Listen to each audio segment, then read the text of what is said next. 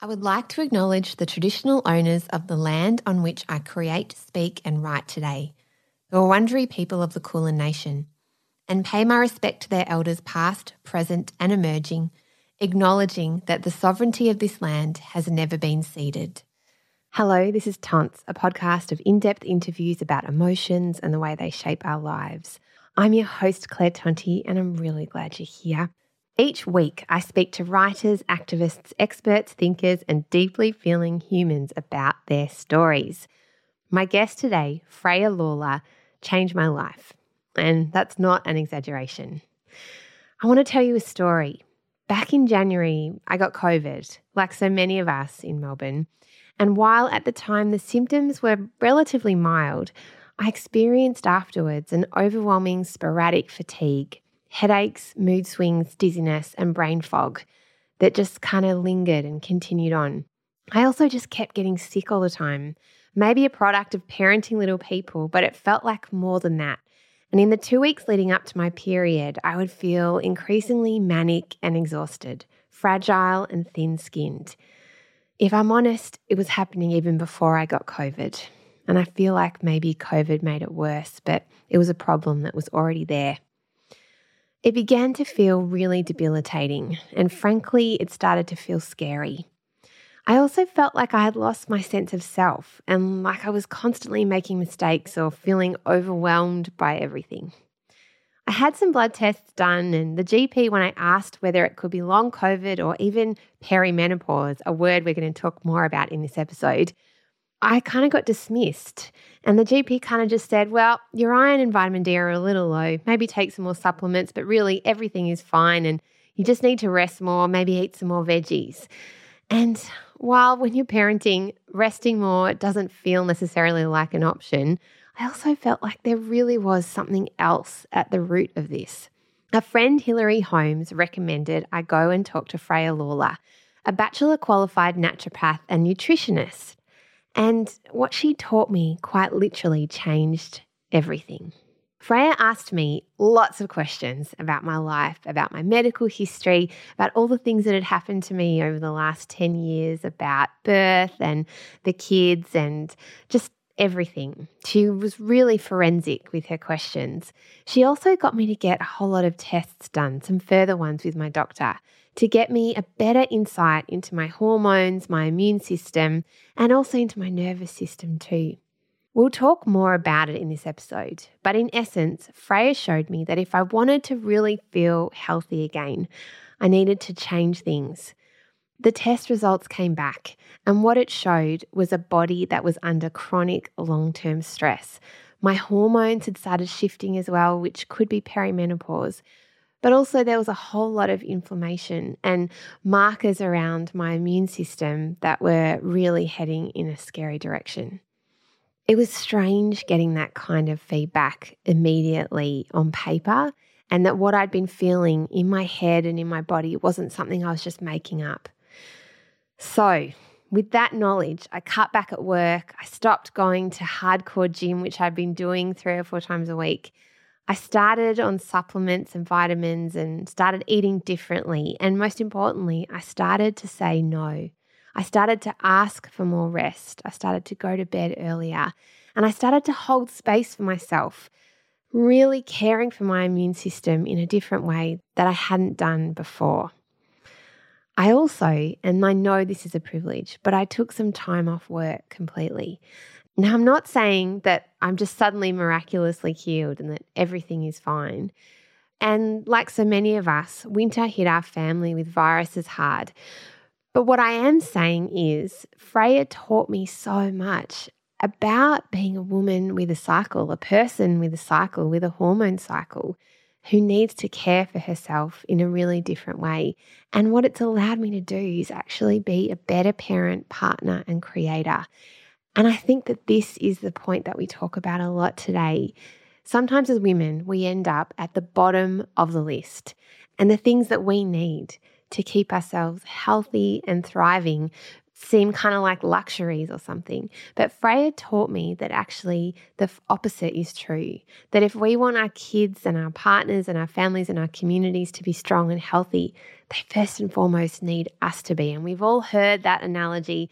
Put on, the oxygen mask yourself before you give it to your kids.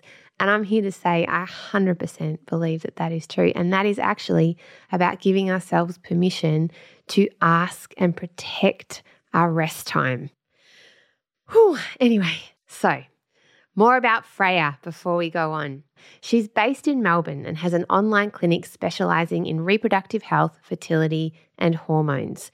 She has a root cause approach, going very deep, as we talked about, into our cycles. She also talks about conditions like PCOS and endometriosis and many other conditions facing women that we just don't give enough airtime to. We also talk about PMS and PMDD, how to eat better for our blood sugar levels, the effect of alcohol on our bodies, and most importantly, we look at perimenopause and menopause and how we can best support ourselves and each other through these transitions. Okay, here she is, Freya Lawler. Hello, Freya. It's so nice that you are on, Tons, and I'm so excited to talk to you about this because so many women that I know are having issues with their health and they have so many questions.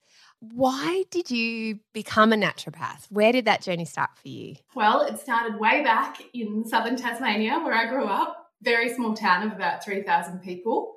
And it really shaped my views on medicine and an alternative way of living, sustainability, my love for farmers, because the town essentially, which is so interesting, it's pretty much split 50-50, for lack of a better term, rednecks and the other 50% hippies.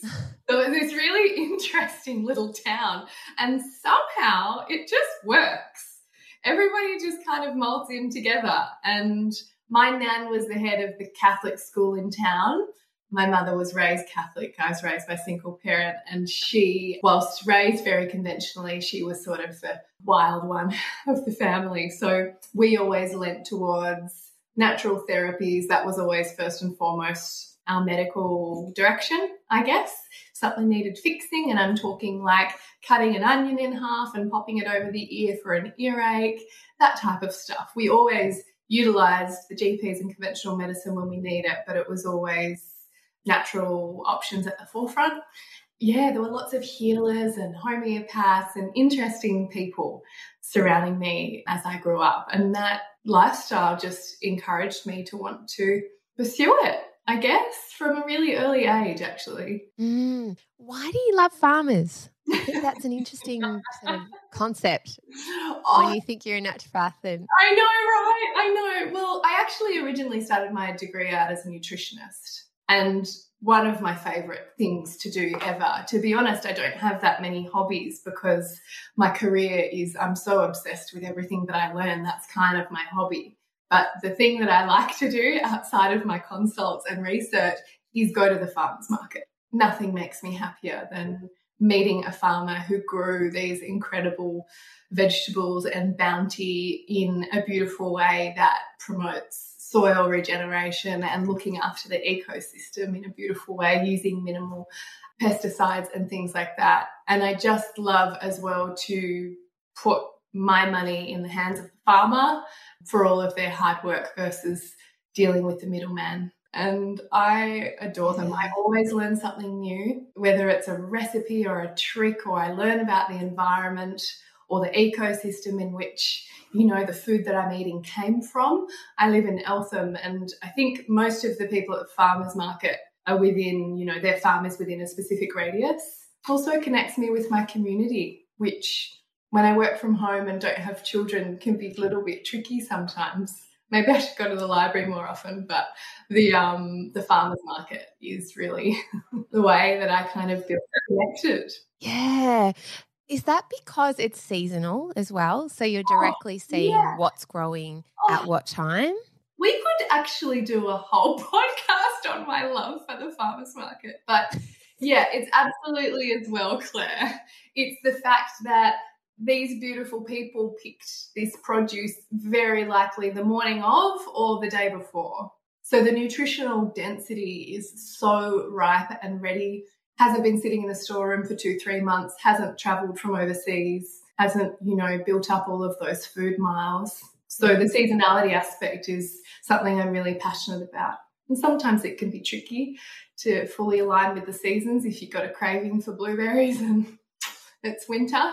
But for the most part, I'm a huge advocate of aligning your nutrition with the seasons. It strikes me that you're a very connected person, like connected in with the earth and your surroundings. What is it that nature gives you, spending a lot of time in nature? Because you've taught me the power of that in our sessions. I think for me personally, it's a way to get out of my head.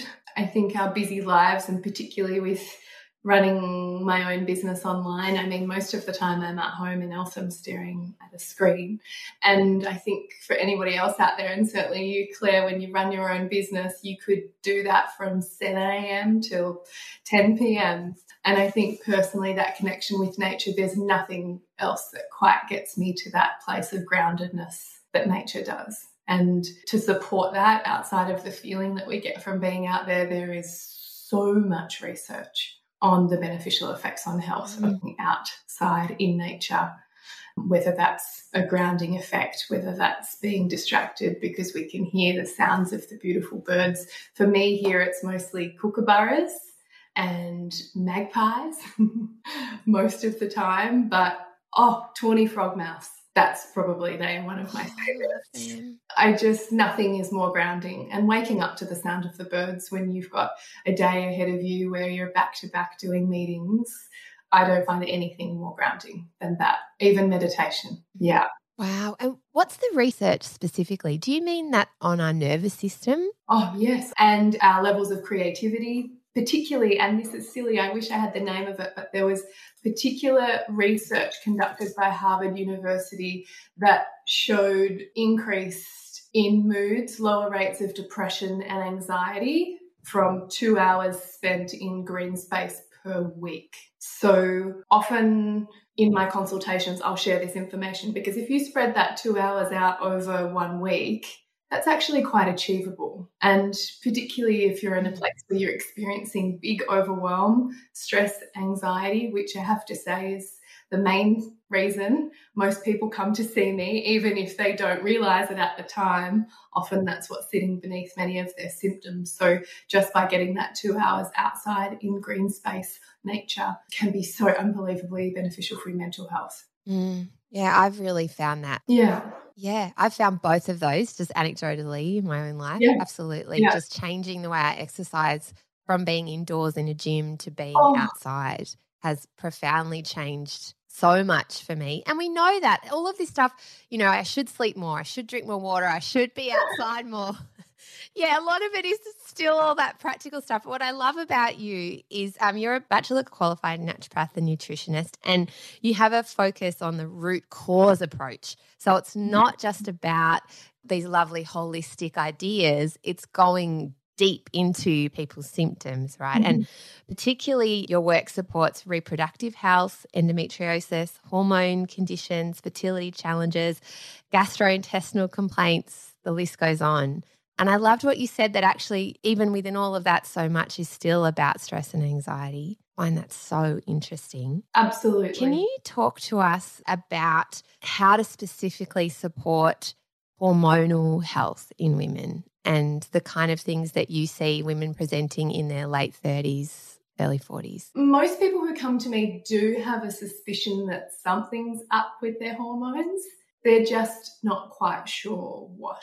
So just before we dive into that question, the biggest complaint that I see is people have gone to their GP because they intuitively know that something isn't quite right. They've probably been dealing with it for many years, but something's just tipped over and it's no longer manageable for them.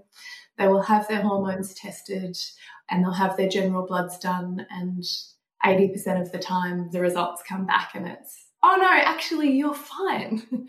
Everything is okay. And then we have these people going, but I feel like absolute rubbish. This can't be right. So First and foremost, I think people seek out seeing a naturopath or an alternative practitioner or functional doctor because they just aren't quite getting to the bottom of what's going on through conventional means, which can be really challenging for a lot of people because many will then go on dealing with their symptoms as though they are normal based on our society and what they have been led to believe is normal, which I think is unfortunately a big part of the problem. But when they come to me and they're feeling like something's up with their hormones and we tease it all apart, what we'll do is we'll do a really in-depth initial analysis and I'll get updated bloods and fill in all the gaps and pieces of the puzzle of their health story, and then we'll start diving into it. But I would have to say, from a hormone imbalance or fatigue perspective, why people are feeling so rubbish is, number one, due to stress, nutrient deficiencies, being overworked, anxiety and depletion. And there are a few really amazing key markers that I will look at in hormones to see what's happening there that really help us guide and refine that treatment plan. What I thought was interesting is you got me to test my hormones on the second or third day of my period, right? To get a picture of that. Why do we do that? Why do we test on the second or third day? Well, naturopaths and functional doctors and GPs who are quite well-versed in interpreting hormones will always suggest that. So actually it's something that is almost a little bit of a biomarker for whether your GP is a great one or not, is are they telling you to do your hormones on specific days of the cycle? So the reason why I recommend this, specifically, Claire, on day 2 or 3 of your menstrual cycle, is your hormones will essentially be, they're all at baseline. You're bleeding. In your luteal phase, your hormones were peaking to build up that endometrial lining, which you would then shed as a period. This whole orchestra of functions are playing out. And then when your period comes, it's kind of like, okay, we've just got a period of bleeding now. We don't have to do a whole lot. We've done all of our hard work. Let the bleeding happen. And then once bleeding stops, we start that process of initiating ovulation. So when we test at day 2 or 3, it gives me this amazing insight into your baseline levels of hormones because they all should be at a very specific level, and that applies to most people. And it becomes very, very easy to detect whether there is an elevation of hormones at that time of the cycle or if your hormones are in fact low at that time of the cycle. And what are some conditions that would be, if you've noticed that the hormones are out of whack, what are some things that you can tell us? Like what specific conditions are you looking for? Yeah. Does that make sense? I don't know if I would. No, absolutely. So 2 things from the primary female reproductive hormone space that I'll be looking for is, do you have adequate estrogen levels on day 2 or 3 of your cycle? So what this can tell me is if you're sitting above the optimal range, how this might display in terms of how you feel and your symptoms could be, estrogen is essentially, I describe it as a growth hormone. So estrogen is responsible for building that lining in the uterus that you would then shed as a period. So often if somebody presents with a very heavy period or a very painful period or lots of symptoms of inflammation in the second half of their cycle, because estrogen is a growth hormone, and it can actually drive inflammation in that second half if it's a bit high, we get to see the baseline level and go, all right, what's your estrogen doing? It is in fact high. And there are a few different things that you can call this. You could call it estrogen dominance, estrogen excess. There's a number of different names floating around, but the reality is we need to understand why you have high levels of estrogen and how we can best support you in clearing that estrogen out of the system. So you could either be a high producer just naturally, which is myself. I'm always going to produce a lot. So in that case, I need to really work on just clearing that estrogen out really well. Or are your detoxification pathways backed up? So you produce a normal amount, but that estrogen is actually just struggling to get out of the system. And whether that's due to poor liver function or, less commonly known, is slow bowels, which is essentially the third step of detoxification of how our estrogen gets out of the system, is through our poo. So if you have got constipation or slow motility, your detoxification of estrogen is going to be slowed.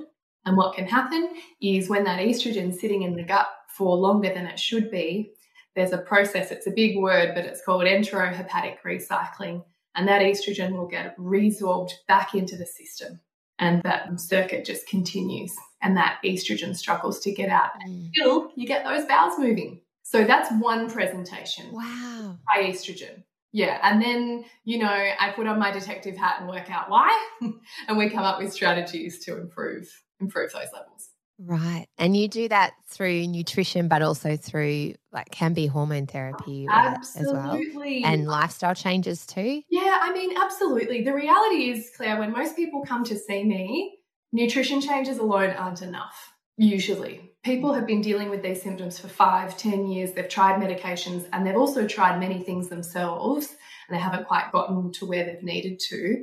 Nutrition is first and foremost number one, but there's a few things to consider here. First of all, unfortunately, our soils in Victoria are quite deplete in essential minerals.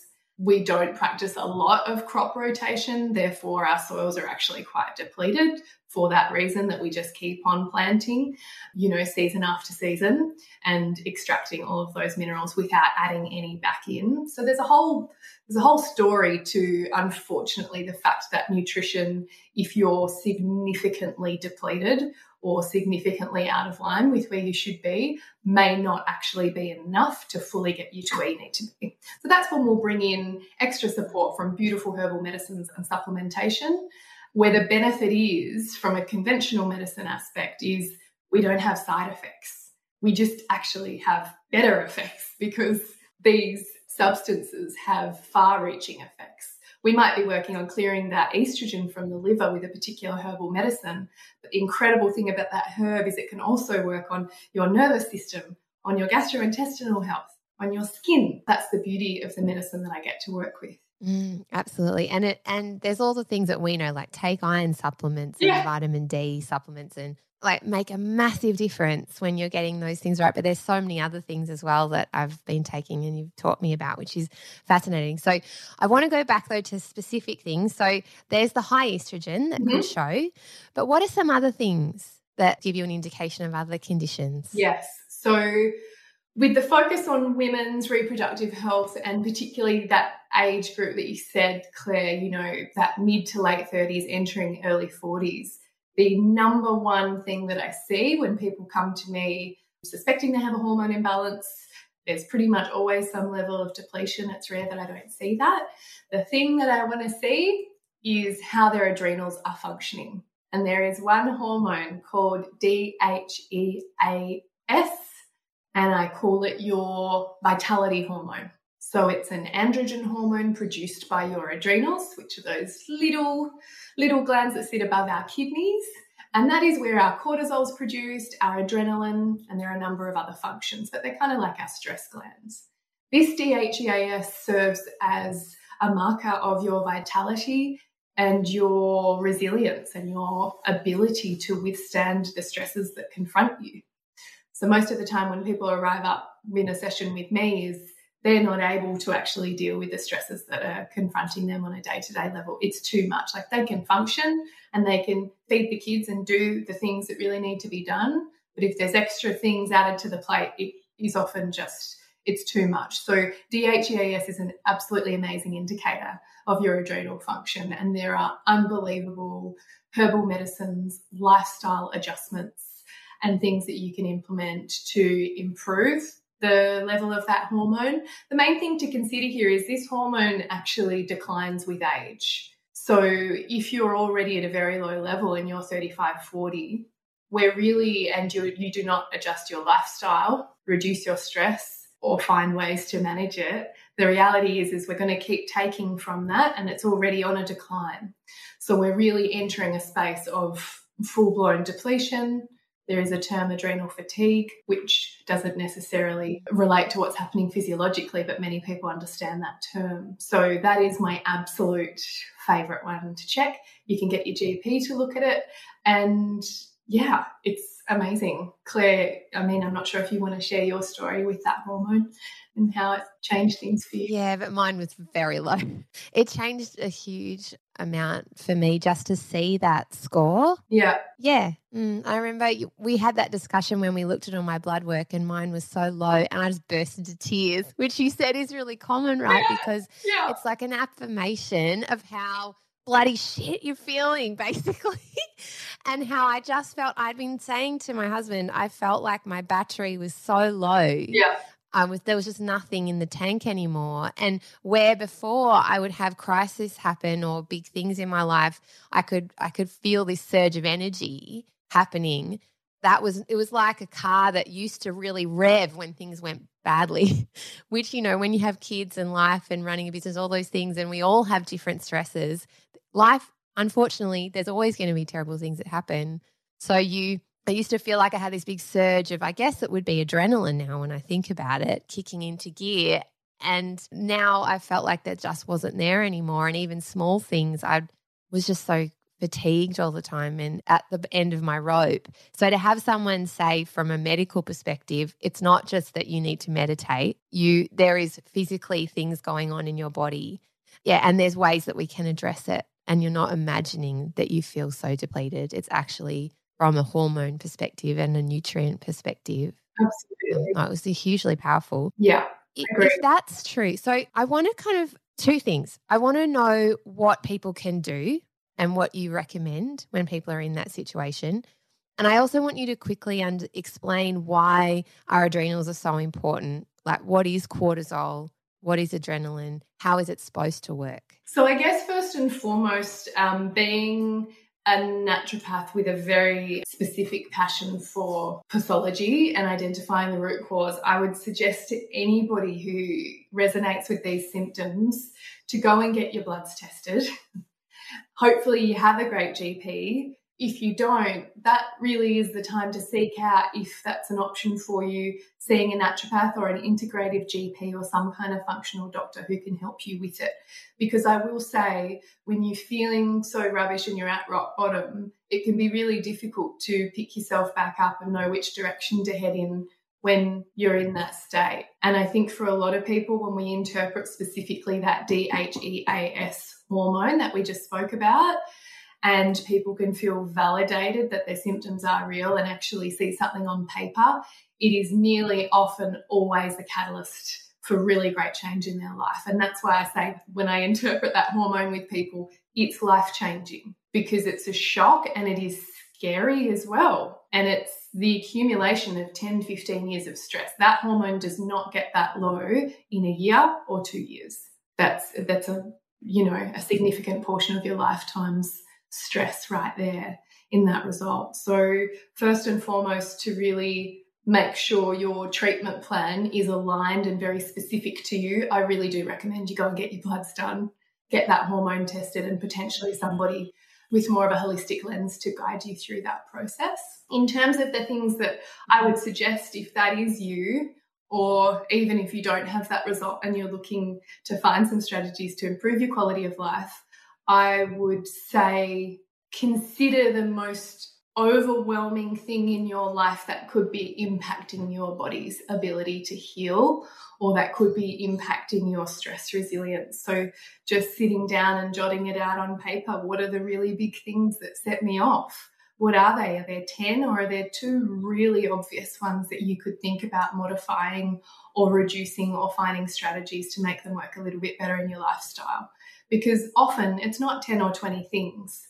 Normally it's like 2 or 3 things. I think having the space to be able to sit down and really do that yourself can be really hard when you're in that position and you have a business and you have kids and things like that. So once again, having somebody there to guide you can be really amazing. But I think first and foremost, having a think about what are those 1 or 2 things that are actually really overwhelming my system that I could maybe reshuffle, reduce, or eliminate out of my life. And that's going to be very different for each person. For different people. And I have something I want to say here, because I was of the view before I saw that result and you explained some things to me, well, I can't change my lifestyle. So you got to give me some stuff. Like, give me some nutrients, tell me some diet stuff. I'll try and sleep better. I'll do some meditation, but I can't change those stressful things, Freya. no, can't do that.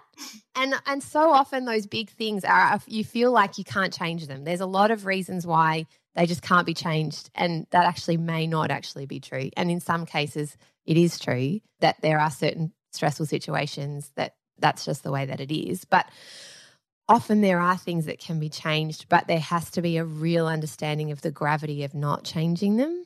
And I want you to kind of articulate, what is the real danger in not addressing depletion and fatigue and really low levels of this hormone? Where do things go if you just ignore it? I think the scariest part, and particularly for people with children and mothers, particularly with young children, the reality is if we keep going this way, it sounds quite shocking, but we are just not going to be able to show up for our family in the way that we want, which I think is probably number one priority for people with children, right? Above all, career, sure, but your family is really number one. And we are such passionate, amazing beings, particularly females. I think if there were anything that would inhibit our ability to show up for our children and our partner, that's going to be so significantly impactful to us in so many different ways. So that is probably the biggest one, is we are entering a place of chronic depletion. Okay, you might ask what that looks like. It looks like not being able to get out of bed, and it looks like not being able to exercise. Maybe you might be able to get out for a walk. It looks like not being able to keep up with the demands of your job. In some cases, people with chronic fatigue that I have worked with, chronic fatigue or depletion, adrenal fatigue, whatever you want to call it, they have to change their job. They cannot work for 3 months. They have to give up coffee. They have to give up every single stimulant thing that they love to properly heal. And it's really huge. And as you can imagine, that is somebody's life turned upside down. So if we can have the ability to impact your health in a really sustainable, beautiful way before you get to that place, which we absolutely can, that's really the goal.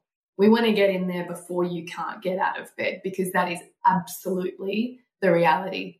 And not being able to show up or have the energy to entertain or hang out and play with your kids, cook the dinners, go to the school shows, all of those things that mean so much to us. That's really what it looks like. Yeah. And would you say that also has an impact on our immune system too? Like, are we more likely to get sick then as well? Absolutely. So we have cortisol's just so incredible, as is adrenaline. So it's very protective. We want to have cortisol in short bursts, and we want it there to protect us. So you imagine, somebody runs out in front of you. What is it? It's actually adrenaline that kicks in immediately, shocks you into having this laser focus, absolute laser focus of, okay, concentrate, brakes on. They are our stress hormones, and they are life-saving. They are unbelievable. The problem is we use them for far too many things. And our foot is on the accelerator all day long, not just for when the person runs out in front of the car. So that's when we basically just suck out our adrenal battery down to zero. So adrenaline, the two primary stress hormones, adrenaline works fast and quick, and that's when that person runs out in front of you. Cortisol works a little bit slower, but it stays in the system for longer. So they're both very protective. When we have got low levels of cortisol and we're really entering that depletion state, that can significantly impact our immune system, because we want a mid-level of cortisol there all the time. We don't want a high level or a low level. High and low levels are going to suppress our immune system and significantly impact its ability to function. So does cortisol kind of bring down the adrenaline, that high spike? Yes, exactly. When cortisol comes to the party, adrenaline drops off super quick, and then cortisol sort of kind of mops up the mess, I guess you could say. And it's longer acting in the body. Yeah. And so we really need it to be there. Oh, we need it. So that's the number. Oh. Yeah. Yeah. Absolutely. Okay. So that's that picture. So one of the things you said is, you write those stresses down and you really deeply think, can I actually change this? Because my life depends on it, really. My overall well-being and the well-being of the people I care about, my kids, my partner, as well as ourselves. And I think sometimes of course, Claire. How did I forget that?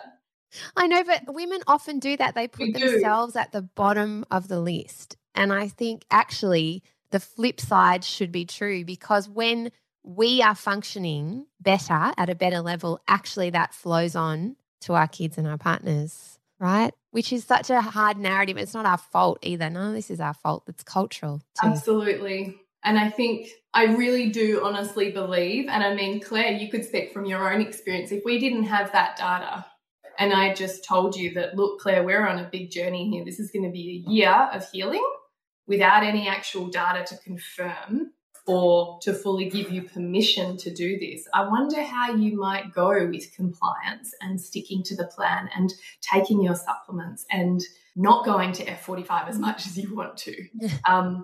Yeah. Personally, I would struggle without seeing on paper what was actually happening at a physiological level. What do you think? Yeah, I 100% agree with you. Because of our culture, it's almost like women don't feel like they have the right. And I know this is a spectrum too. It's not just women, people with wombs, men as well. But it's like we don't have the permission to rest. It's like, no, we're not supposed to be. We're supposed to be feeling guilty. We're supposed to be overworking. We're supposed to be stretching ourselves to the limit.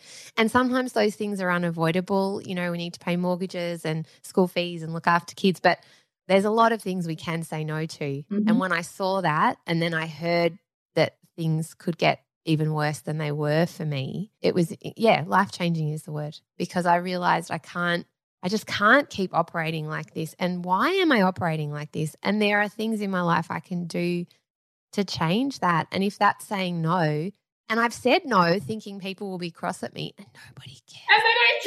And they don't care. They really don't care. And my partner didn't care either when I said I can't do this. The flip side is like, yes, can you just sit down a bit more? Can you just chill out a bit more? And you know, there's lots of luxuries within that, but I think such valuable advice. So we've talked about that particular hormone. I wanted to ask you about this word we're hearing a lot, perimenopause. So you can kind of test to see whether that's starting to kick in too, can't you? Sure. Can you tell us about that big phrase? Perimenopause, I think, what I know is that it doesn't get the attention that it deserves. And this is certainly a conversation that we had, Claire. That beginning, like the perimenopause is essentially, for most people, not everybody, but it's a 10-year transition often. So perimenopause could start anywhere. For some people, it starts early, late 30s, probably more commonly around the early to mid-40s.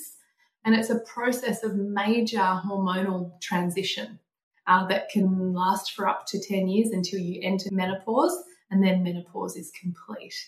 And you can liken the hormonal changes that are happening during this time, the rewiring of our brain chemistry, to puberty. It is as significant as puberty. So for anybody who has children of that pubescent age, you know their moods can go wild, their voice changes, their whole brain is restructuring. They're starting to think about new things like sex and girls, and, you know, there's pheromones floating around like there's no tomorrow. This is a really huge pivotal change in their life. The exact same thing is happening for somebody entering this beautiful time of perimenopausal transition. And I think as well, I feel so grateful to do this work because it can be unbelievably validating for people that I work with when we go, oh, okay, right. I've just seen, you know, this particular pattern in your hormones, and this is sort of the beginning of your transitionary period. And that's very big for some people, Claire. Particularly, I work with a lot of subfertility. So at times this information can come and be deeply distressing, depending on a person's goals from a fertility perspective. That is not to say that there aren't still really amazing things that we can do, and IVF and things like that to support people in this situation. But the reality is it's a really ginormous time in a person's life. And when does it typically start? Yeah, so late. Typically, there is a condition called premature ovarian insufficiency, which I do work with quite a bit. That can happen often, 30 to 35. The normal time is that late 30s to early 40s. when that might kick in. Wow. You can put it down to many different changes, from your mood changing, your periods, having these random periods that are very heavy, very light, irregular, beginning early stage hot flushes, night sweats. This is just often the beginning of that hormonal rebalancing, I guess, starting to kick in to your new normal. But this does go on for some time. So if we can be educated and empowered to start embracing it and become aware of these changes, we can totally use it to our benefit. Yeah. And how long are we talking? I've heard 10 years. Yeah, 10. Yeah. So the whole, it's a 10-year period of transition. Wow. And then menopause is when your period finally stops. Yeah. Is that the idea? Yeah, exactly. Yeah. And when you say it's like puberty, we know like you get hairy everywhere when you hit puberty, you know, your boobs might come in, you might start getting, I don't know, erections, like all of this stuff. When you say it's like that, what changes do we actually see? Yeah. So we start to see changes in our, I guess when I say puberty, we often think about erections and pimples and hair. I'm not necessarily saying we're all going to get pimply and hairy, but it's a restructuring of our neuronal networks and our neurotransmitter function. And how that happens is our primary reproductive hormones, which are produced from the first time we get our period from menarche up until our final period, they are all, this whole hormonal cascade is in place for reproduction, essentially. And our bodies are just basic, not just, but we are baby making machines. That's why we have a period. We're built to procreate. So when we start to enter this phase where those hormones are starting to decline, or they're starting to increase and then drop, which is typically what happens in the early stage of perimenopause, it's not a structured experience. It's kind of a roller coaster.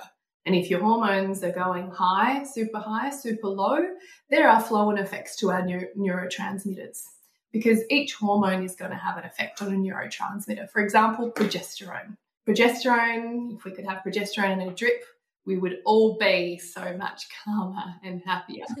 But our progesterone will start to decline during that phase, and subsequently progesterone would usually go off to produce our calming neurotransmitter called GABA. So all of these beautiful cycles that would usually happen start to shift and change. So we might find we're more anxious, we're more stressed, and we're more strung out. We think it's all in our head, but then when we dig a little bit deeper and start to see that perimenopausal transition's kicking in, we're like, oh, no wonder. Progesterone's a bit lower, estrogen's a bit higher. It makes sense. Let's do everything we can to really soften this process and make it more enjoyable, because there's certainly things we can do there.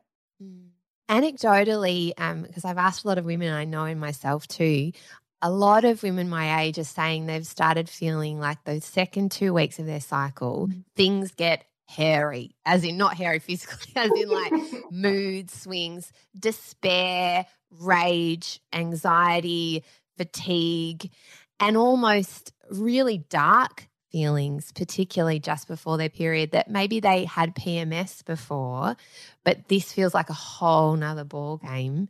Is that common with perimenopause? I would say certainly that the derailing and re-establishment of the hormonal fluctuation, you're naturally going to notice a change in your mood. Absolutely. But there's a few other things to consider. What we have to think about is when we usually get to this time of life, the cumulative amount of stress that we have been under in our lives is far greater than, say, somebody who's at 30. So the potential for us to be more exhausted, more depleted, more nutrient deficient is much greater.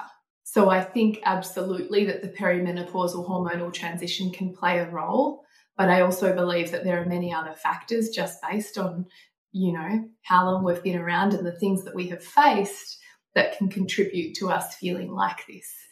But on that note, I think so frequently I see in clinic a presentation called PMDD, which many people are not aware of, and they come thinking that they have PMS, which is premenstrual tension. Yes, right? exactly. Syndrome, yeah. Sorry. PMDD, you could say, is, plus 10 times worse. And they get it every single month before their period. And then when their period comes, they say, ding, I'm a new person. So it's interesting. I'm not quite sure what's happening at the moment, but I'm seeing a lot of people with this presentation who thankfully are feeling so much more validated regarding their symptoms, that there is actually something happening here. Certainly people where, their partners are going, you're crazy, you're mad, blaming them for something that is seemingly out of their control. So it's actually really heartbreaking in a lot of circumstances. But at the same time, if we can have a look at your hormones, see what's going on and get to the bottom of it, there's some really powerful things we can do to get you feeling so much better. But it is really, these signs and symptoms are really our body's way of telling us that our systems are overwhelmed. How else is our body going to tell us that something's out of whack? It can't talk to us, but it can give us signs and symptoms. So I'm always really encouraging of getting women to tap into those signs and symptoms that their body is giving them, because they are clues as to what is going on. The pathology supports these clues and, gives people the permission sometimes that they feel like they need. But I really encourage you to really sink into those signs and symptoms, because they do mean something, and those symptoms they're not normal. They might be common, but they're not normal. So, and what can people do if they do have PMDD? Obviously going to see a GP. Yes, I'm absolutely. going to see someone like you as well. Yeah. Yeah, but what are some of the things you'd recommend? Yeah, so absolutely go and see your GP. The conventional first line of treatment for diagnosed PMDD is an SSRI, which is a selective serotonin reuptake inhibitor, which is your classic antidepressant. And these might be prescribed just in that luteal phase of your cycle or the whole way through, depending on your presentation. I've got so many friends, patients that do very well on an SSRI, and I have also got so many that do not. So I feel so grateful that there are other options that don't come with a lot of those nasty side effects that a lot of people experience. So just know there's always another option. But in the GP's toolbox, they've got a referral to a psych, and they've also got an SSRI to prescribe you. But always good to go and have a workup there or see a naturopath to help you get to the bottom of it. There are specific herbal medicines that are extremely powerful to support people with these symptoms. But I think, again, back to that original comment that I made of, we need to think about what are those top few things that are overwhelming your system's ability to function at a normal level. Is it holding on to a really deep past trauma that hasn't really been explored? You've just sort of pushed it to the back, that really would love some attention and some time. That can be unbelievable for some people. Having a look at the nutrients required to actually produce the hormones that keep you feeling great. Having a look at your nutrition to see if you're keeping your blood sugar balanced. I find those symptoms of anxiety and low mood in some people, not everybody, but it can really be as simple as getting them feeling safer in their body by feeding themselves the right way to keep their blood sugar stable and reducing those big peaks and drops that then lead to this intense feelings of hangriness is really kind of the best way to describe it. We always want the body to feel safe.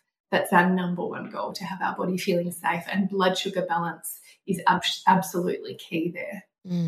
Can you tell me how you recommend we eat for that, for mood imbalance? Because that's been life-changing for me, your recommendations in a general way. Obviously, it is personally specific too, but I think there's some overall ways that you've taught me about that have been wonderful. I don't believe that there is a one-size-fits-all diet for everybody, but what I do believe is keeping your blood sugar balance is essential for every single human. Yeah. So, and there are a set of principles that you can apply and you will feel better in a really short amount of time. And the first thing I love to do with people, first and foremost, is to not overwhelm them, particularly if you have family and, different needs of children and things like that. So I like to start with breakfast as the most important meal of the day. And my advice is to go high protein, high fat, and pretty low carbohydrate. So this basically looks like lots of eggs, lots of avocado, yummy halloumi, bacon, smoked salmon, veggies, Greek yogurt, berries and nut butter, these types of things. If we can provide our body with lots of fat and lots of protein at the start of the day, our body has the most remarkable ability to achieve blood sugar stability for the remainder of the day, regardless of what we eat. It's a bit of an insurance policy. So even if you were on the go and you could only get, some takeaway for lunch or dinner and some pizza for dinner, if you can nail your brekkie, it sets you up for success for the entire day. So with my patients, we work on brekkie, get them nailing brekkie, number one goal. And then we add on additional steps from there once they're ready and once they've been able to implement that. And we're not talking about perfection. I love the 80-20 rule, roughly. 5 days of the week, try your best. 2 days of the week, have whatever you want. You'll probably notice the difference, but, balance is so important. Yeah. The thing that I've loved about that breakfast thing, you said to me, because I was like, eggs, great. I love eggs. Sometimes mornings just go bananas, can't get there. And you said, right, just get a bowl, put some Greek yogurt in it, put some spoons of nut butter, peanut butter or whatever, get some berries and eat that. And that saves me so much because I can do that in 5 seconds. It's ingredients I already have in the fridge. And I do genuinely feel better having that in the morning, and it's something I can grab and go. So that to me has been so helpful. And then if I've got the time, the eggs and avocado, easy, stuff like that has been so helpful. Can you tell us when we talk lunch, and I know this is a bit speedy, but what's your rule about our plate? Because that's really helped me too. Yes, the plate rule. So many people come to me and they say, hey, can you do up a fandangle meal plan for me and all these jazzy stuff? The reality is I'm so passionate about educating from the ground up and getting people across the foundations because I can put a fancy meal plan together. But if you don't know why I did it or why there's particular things in there, it's probably not going to be sustainable for you to maintain. So the idea around creating a balanced plate is one amazing way to build your foundations because it doesn't really matter what you've got in the cupboard. You should usually be able to compile this. So my recommendation is half your plate are full of above ground veggies. That's the rule, above ground veggies. A quarter of your plate protein and healthy fats.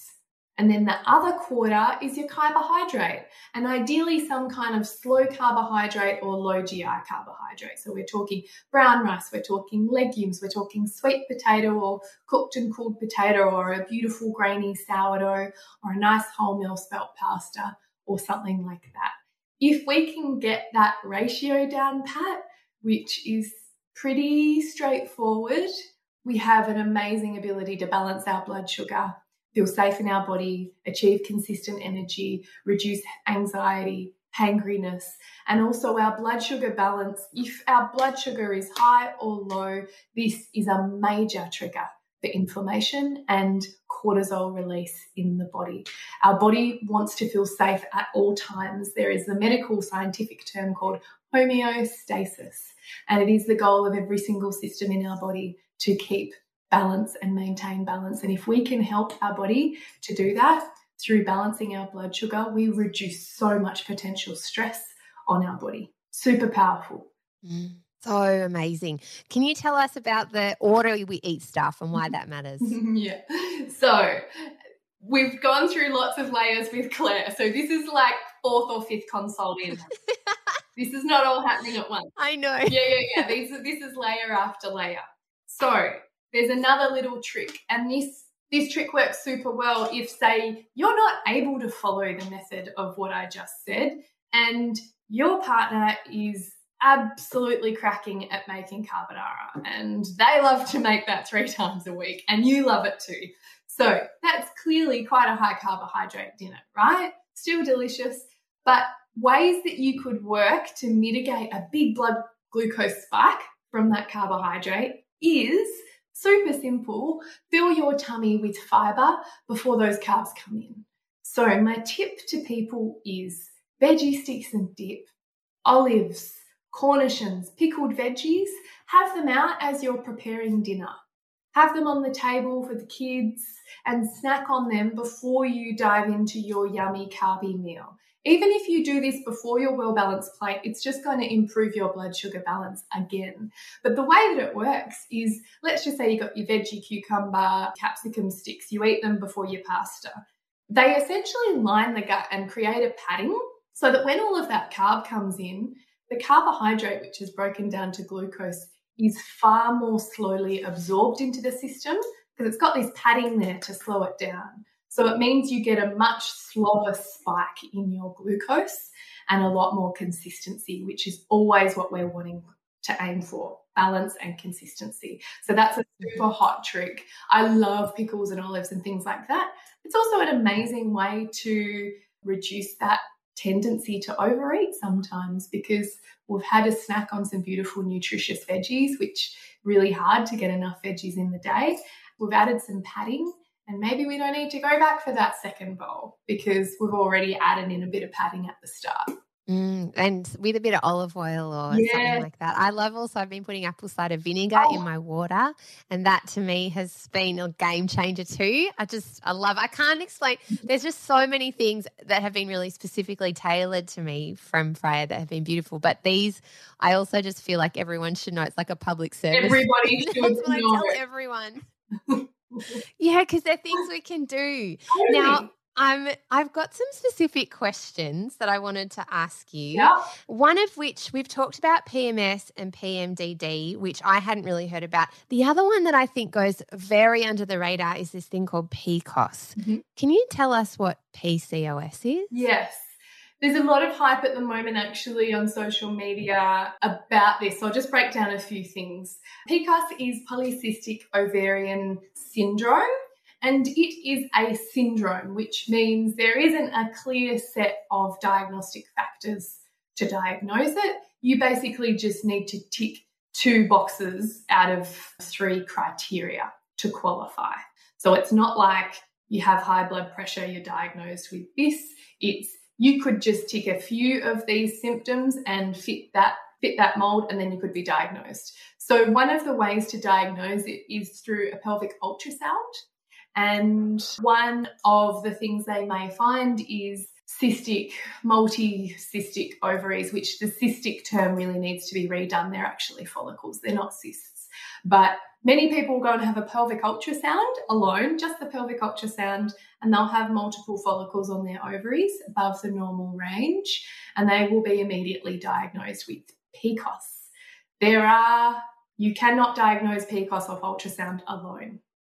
So you also need evidence of either an ovulation, which is the inability to ovulate regularly, and or pathological signs of elevated androgen hormone in the blood, or clinical signs and symptoms of PCOS, which are one of 3 things: acne, hirsutism, which is abnormal hair growth for you, so that could be dark, whispery hair around the nipples, back of legs, upper lip.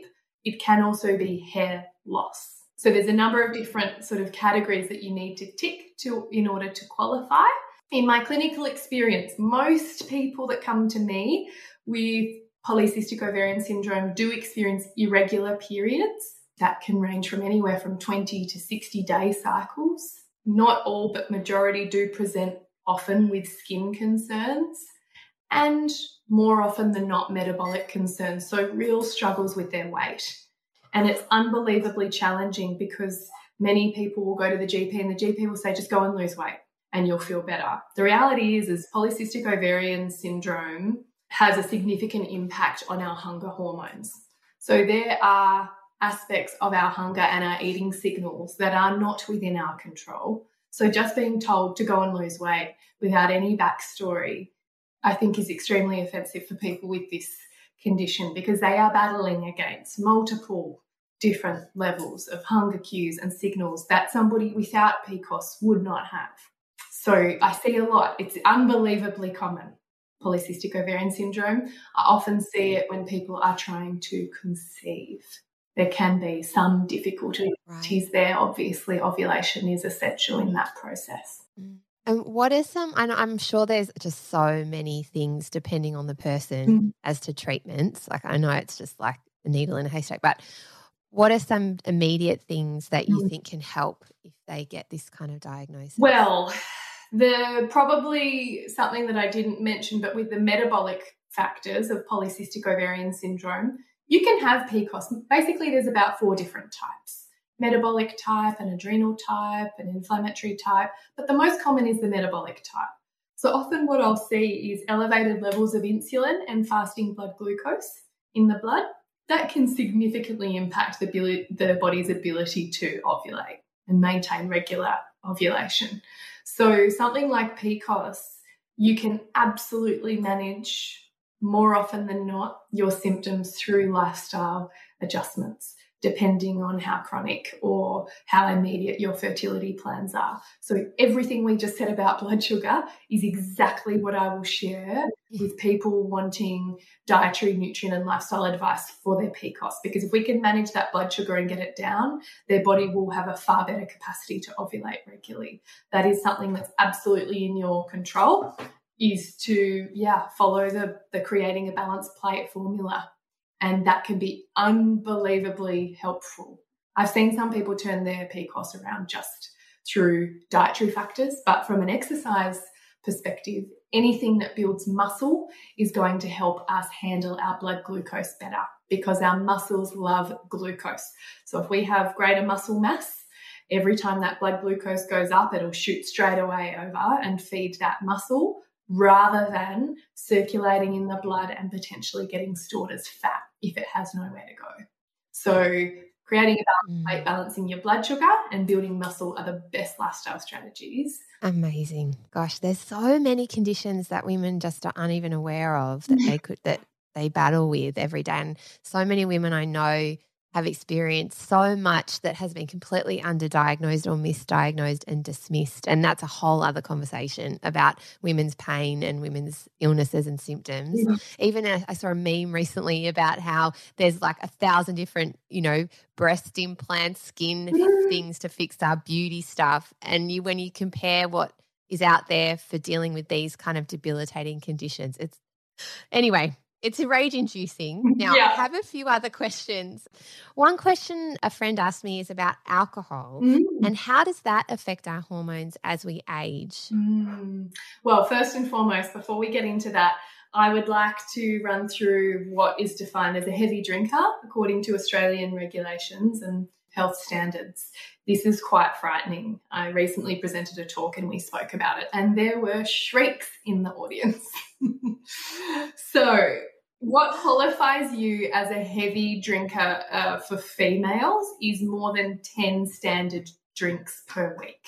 So we know that often one drink isn't a standard drink. Often it's about 1.5. So I calculated 150 ml glass of white wine is 1.6 standard drinks. So that's 6.5 glasses of white wine per week qualifies you as a heavy drinker. So I just wanted to start this conversation with that because it's quite frightening and that is normal for so many people. How this can impact us and our hormones, I think first and foremost, there's so many different ways, but I think particularly in that sort of later 30s perimenopausal phase, the alcohol can significantly impact our sleep. There is so much research on it. We might sleep for 8 hours, but the actual quality of that sleep we get has been proven time and time again to be so suboptimal. And I think particularly when you're going through this perimenopausal transition where you're already battling with mood changes and hot flushes, an overwhelmed nervous system, you want that sleep to be as deep as you possibly can to renew and revitalize. And particularly if you're somebody who has that low DHEAS or depletion. So alcohol will reduce your melatonin and it will impact your ability to get that deep sleep. Also, what happens is alcohol, particularly when you consume it above the average range, it will overwhelm your detoxification capacity. So we have so much research that links elevated estrogen with high alcohol. So the alcohol can basically just block up our estrogen detoxification pathway, increase that circulating estrogen, and hey presto, what are symptoms of high estrogen? Puffiness, water retention, heavy periods, irritability, fibroids, clotting, those types of things.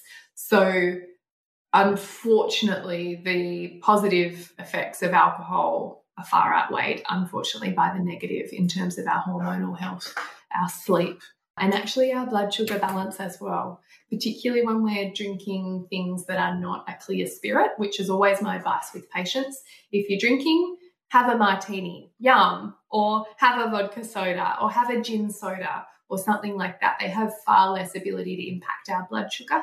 The wines, the Prosecco's, the ciders, the alcoholic ginger beer, all of those yummy things really muck up our blood sugar because they're full of sugar, and we forget that.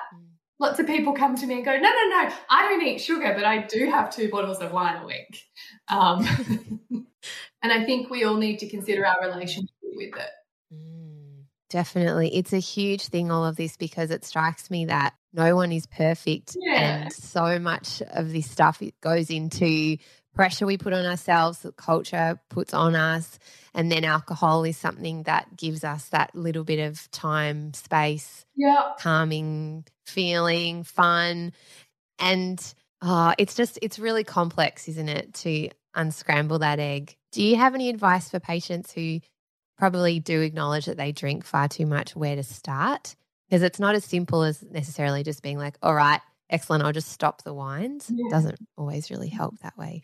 Oh, and this is a really deep question. I got asked this, and to be honest, I didn't have an amazing response, but I think even just little things like being conscious of how fast you consume your drink can play a ginormous role. My partner will just drinks beer like water.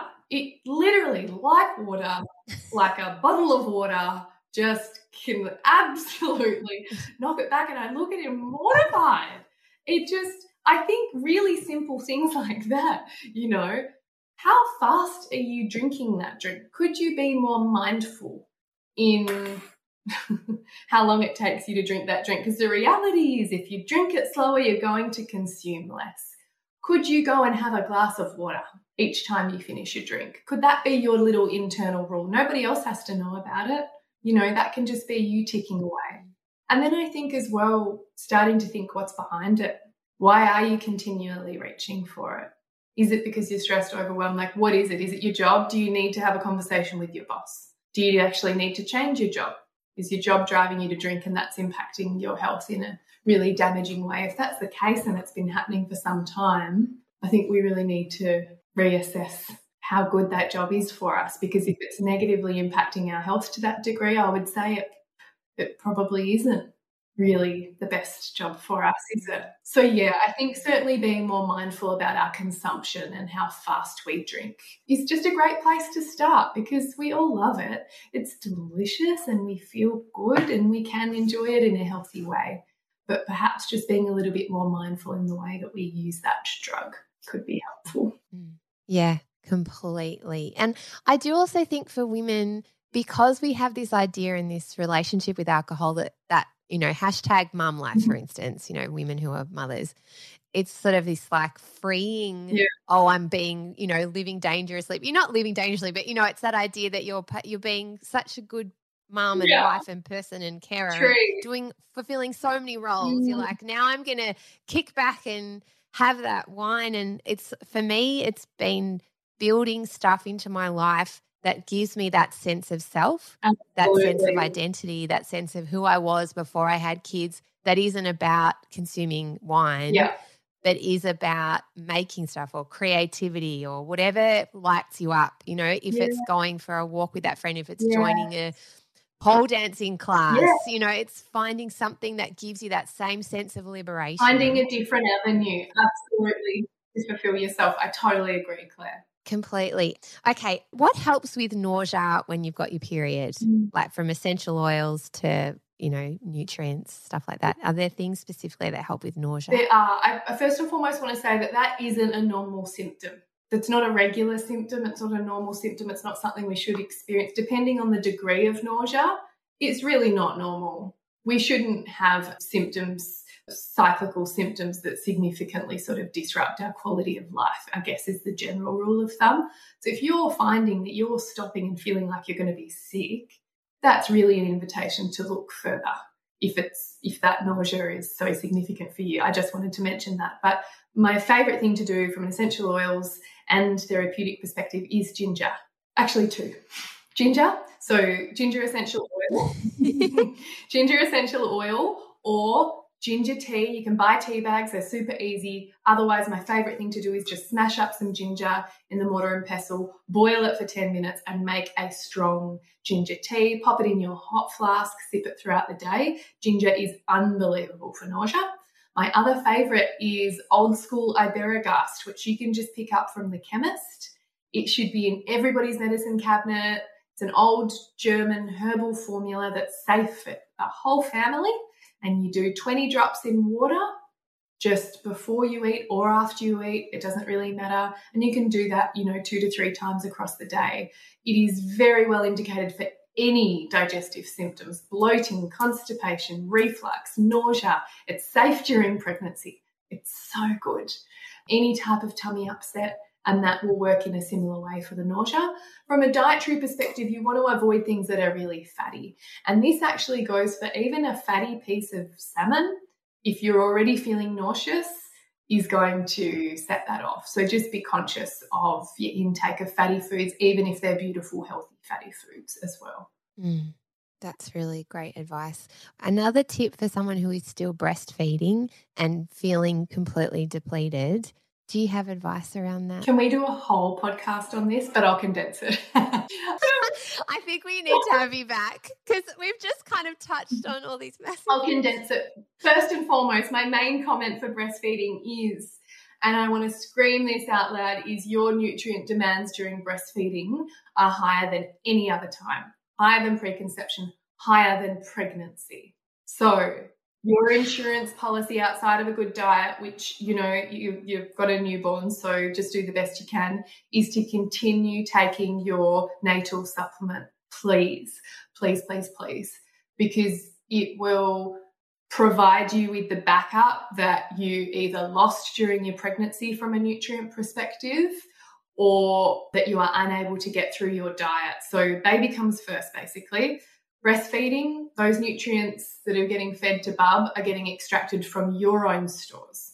So if you're not bringing in an adequate amount of nutrition for yourself to cover yourself, you're going to be running at a deficit. So continue your prenatal multi, that's fine. There are postnatal formulas, which are amazing. And that's really simple, easy, accessible way to cover yourself. Number 2, our hydration requirements are so much greater whilst we're breastfeeding. So most of the breast milk's made up of water. There's lots of other beautiful things in there, but we must keep on top of our hydration. That's really, really important if you're breastfeeding. Herbal teas are an incredible way when you're breastfeeding. They're warm, soothing, calming, beautiful. DHA, which is an essential fatty acid, is highly concentrated in our breast milk, and that is to help our baby's brain and cognitive function.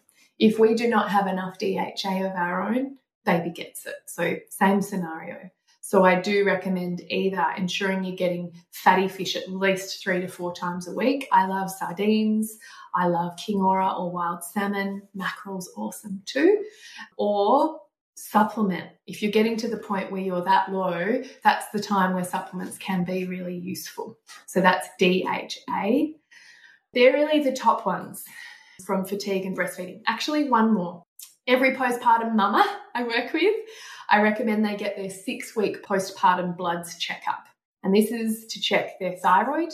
The rates of postpartum thyroiditis are unbelievably high and often go unchecked, but also to check all of those beautiful nutrients that you require to function, your B12, your iron, your vitamin D, your zinc, to see whether they are still replete from your pregnancy. Because if they're not, like I said, you are just running at a deficit without replenishing those nutrients, and your experience of postpartum will be more challenging. We know specifically with a zinc deficiency that your rates of postpartum anxiety and depression are like 40% higher. These are all things we have the potential to mitigate if you have the right care and the right nutrition and the right people in your support circle to help you. So, last question. If this resonates with someone in something we've talked about, they're really struggling, right? Like when I came to you, I was at the bottom rung of where I could function and go. How do people find that team? Is that a difficult answer? I mean, obviously finding your site, and you've got another new naturopath that works with you. Yeah. How do people go about finding some help? I think something that I encourage people to do is never to settle for you're okay, nothing has come back in your bloods if you feel rubbish. So I encourage people to continually get a second, third, fourth, fifth opinion and to be warriors for their own health. And it can be tough when you're exhausted and you've got nothing left in the tank. But I think the reality is nobody else is going to be able to do that for us.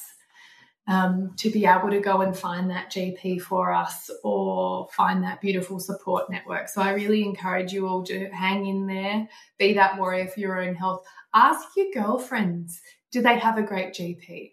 And I'll be honest, even as a naturopath with a big referral network, I do struggle finding these great referrals because often the really excellent people are fully booked or they've got a long wait list, but there are great, caring healthcare providers out there. You just have to keep looking. If you haven't found one yet, ask your work colleagues, have you got a good GP? Because that referral is going to be absolutely gold and crucial for your healing journey.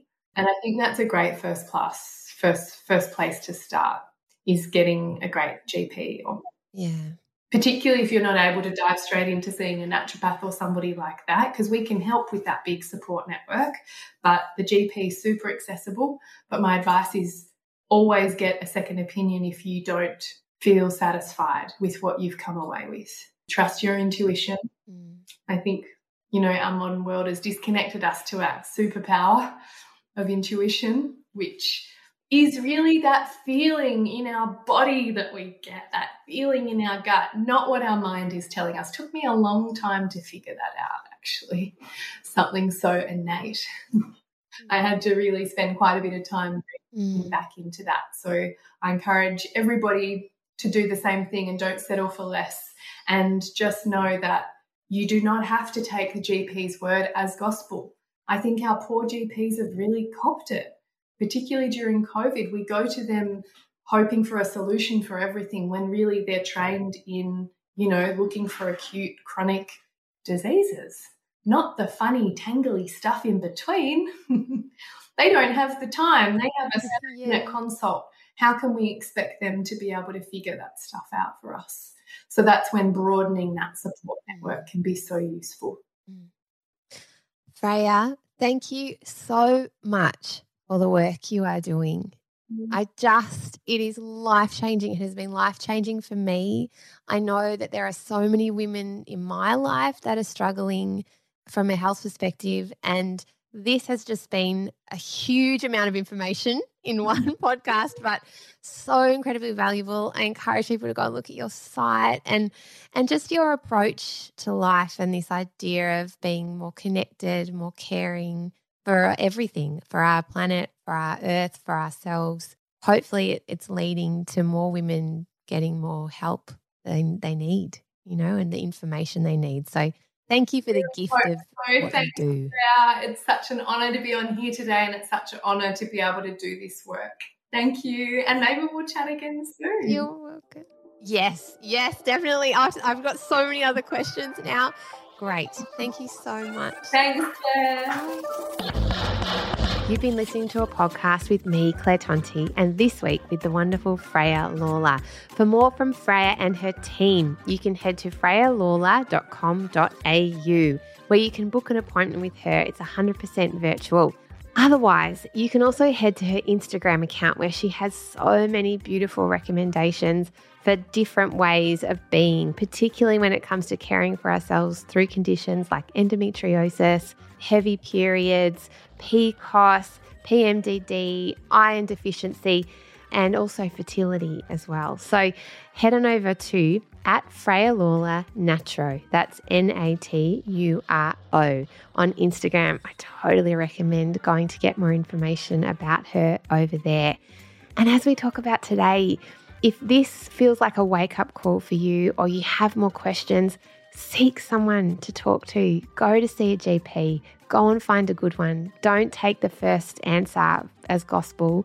Find people, ask your friends, because really we need to be caring deeply for ourselves so we can really show up for our kids and our communities. For more from me, you can head to @ClaireTonti on Instagram or on my website, clairetonti.com. And if you have any questions, email in. I can always ask Freya lots more things. So talk to me at tonspod@gmail.com. And if you loved this episode and you found it helpful, please share it with a friend or anyone that you think might get a lot out of it. There's so much information here that I didn't know, and I'm re-listening to it again to take more notes. So if that is you, please share it with people in your life as well. And I also have another podcast which comes out on a Thursday with my husband, James Clement, which is a comedy show and with recommendations. So if you're after things to watch, read and listen to, head on over to Suggestible and you can subscribe there. Subscribe to Tonts and give us a rating or a review in iTunes and on Spotify. You can do that as well. It helps this show get made and be found, and I would just really love it if you could do that. Okay. As always, big love to you out there. Look after yourself this week and talk to you soon. Bye.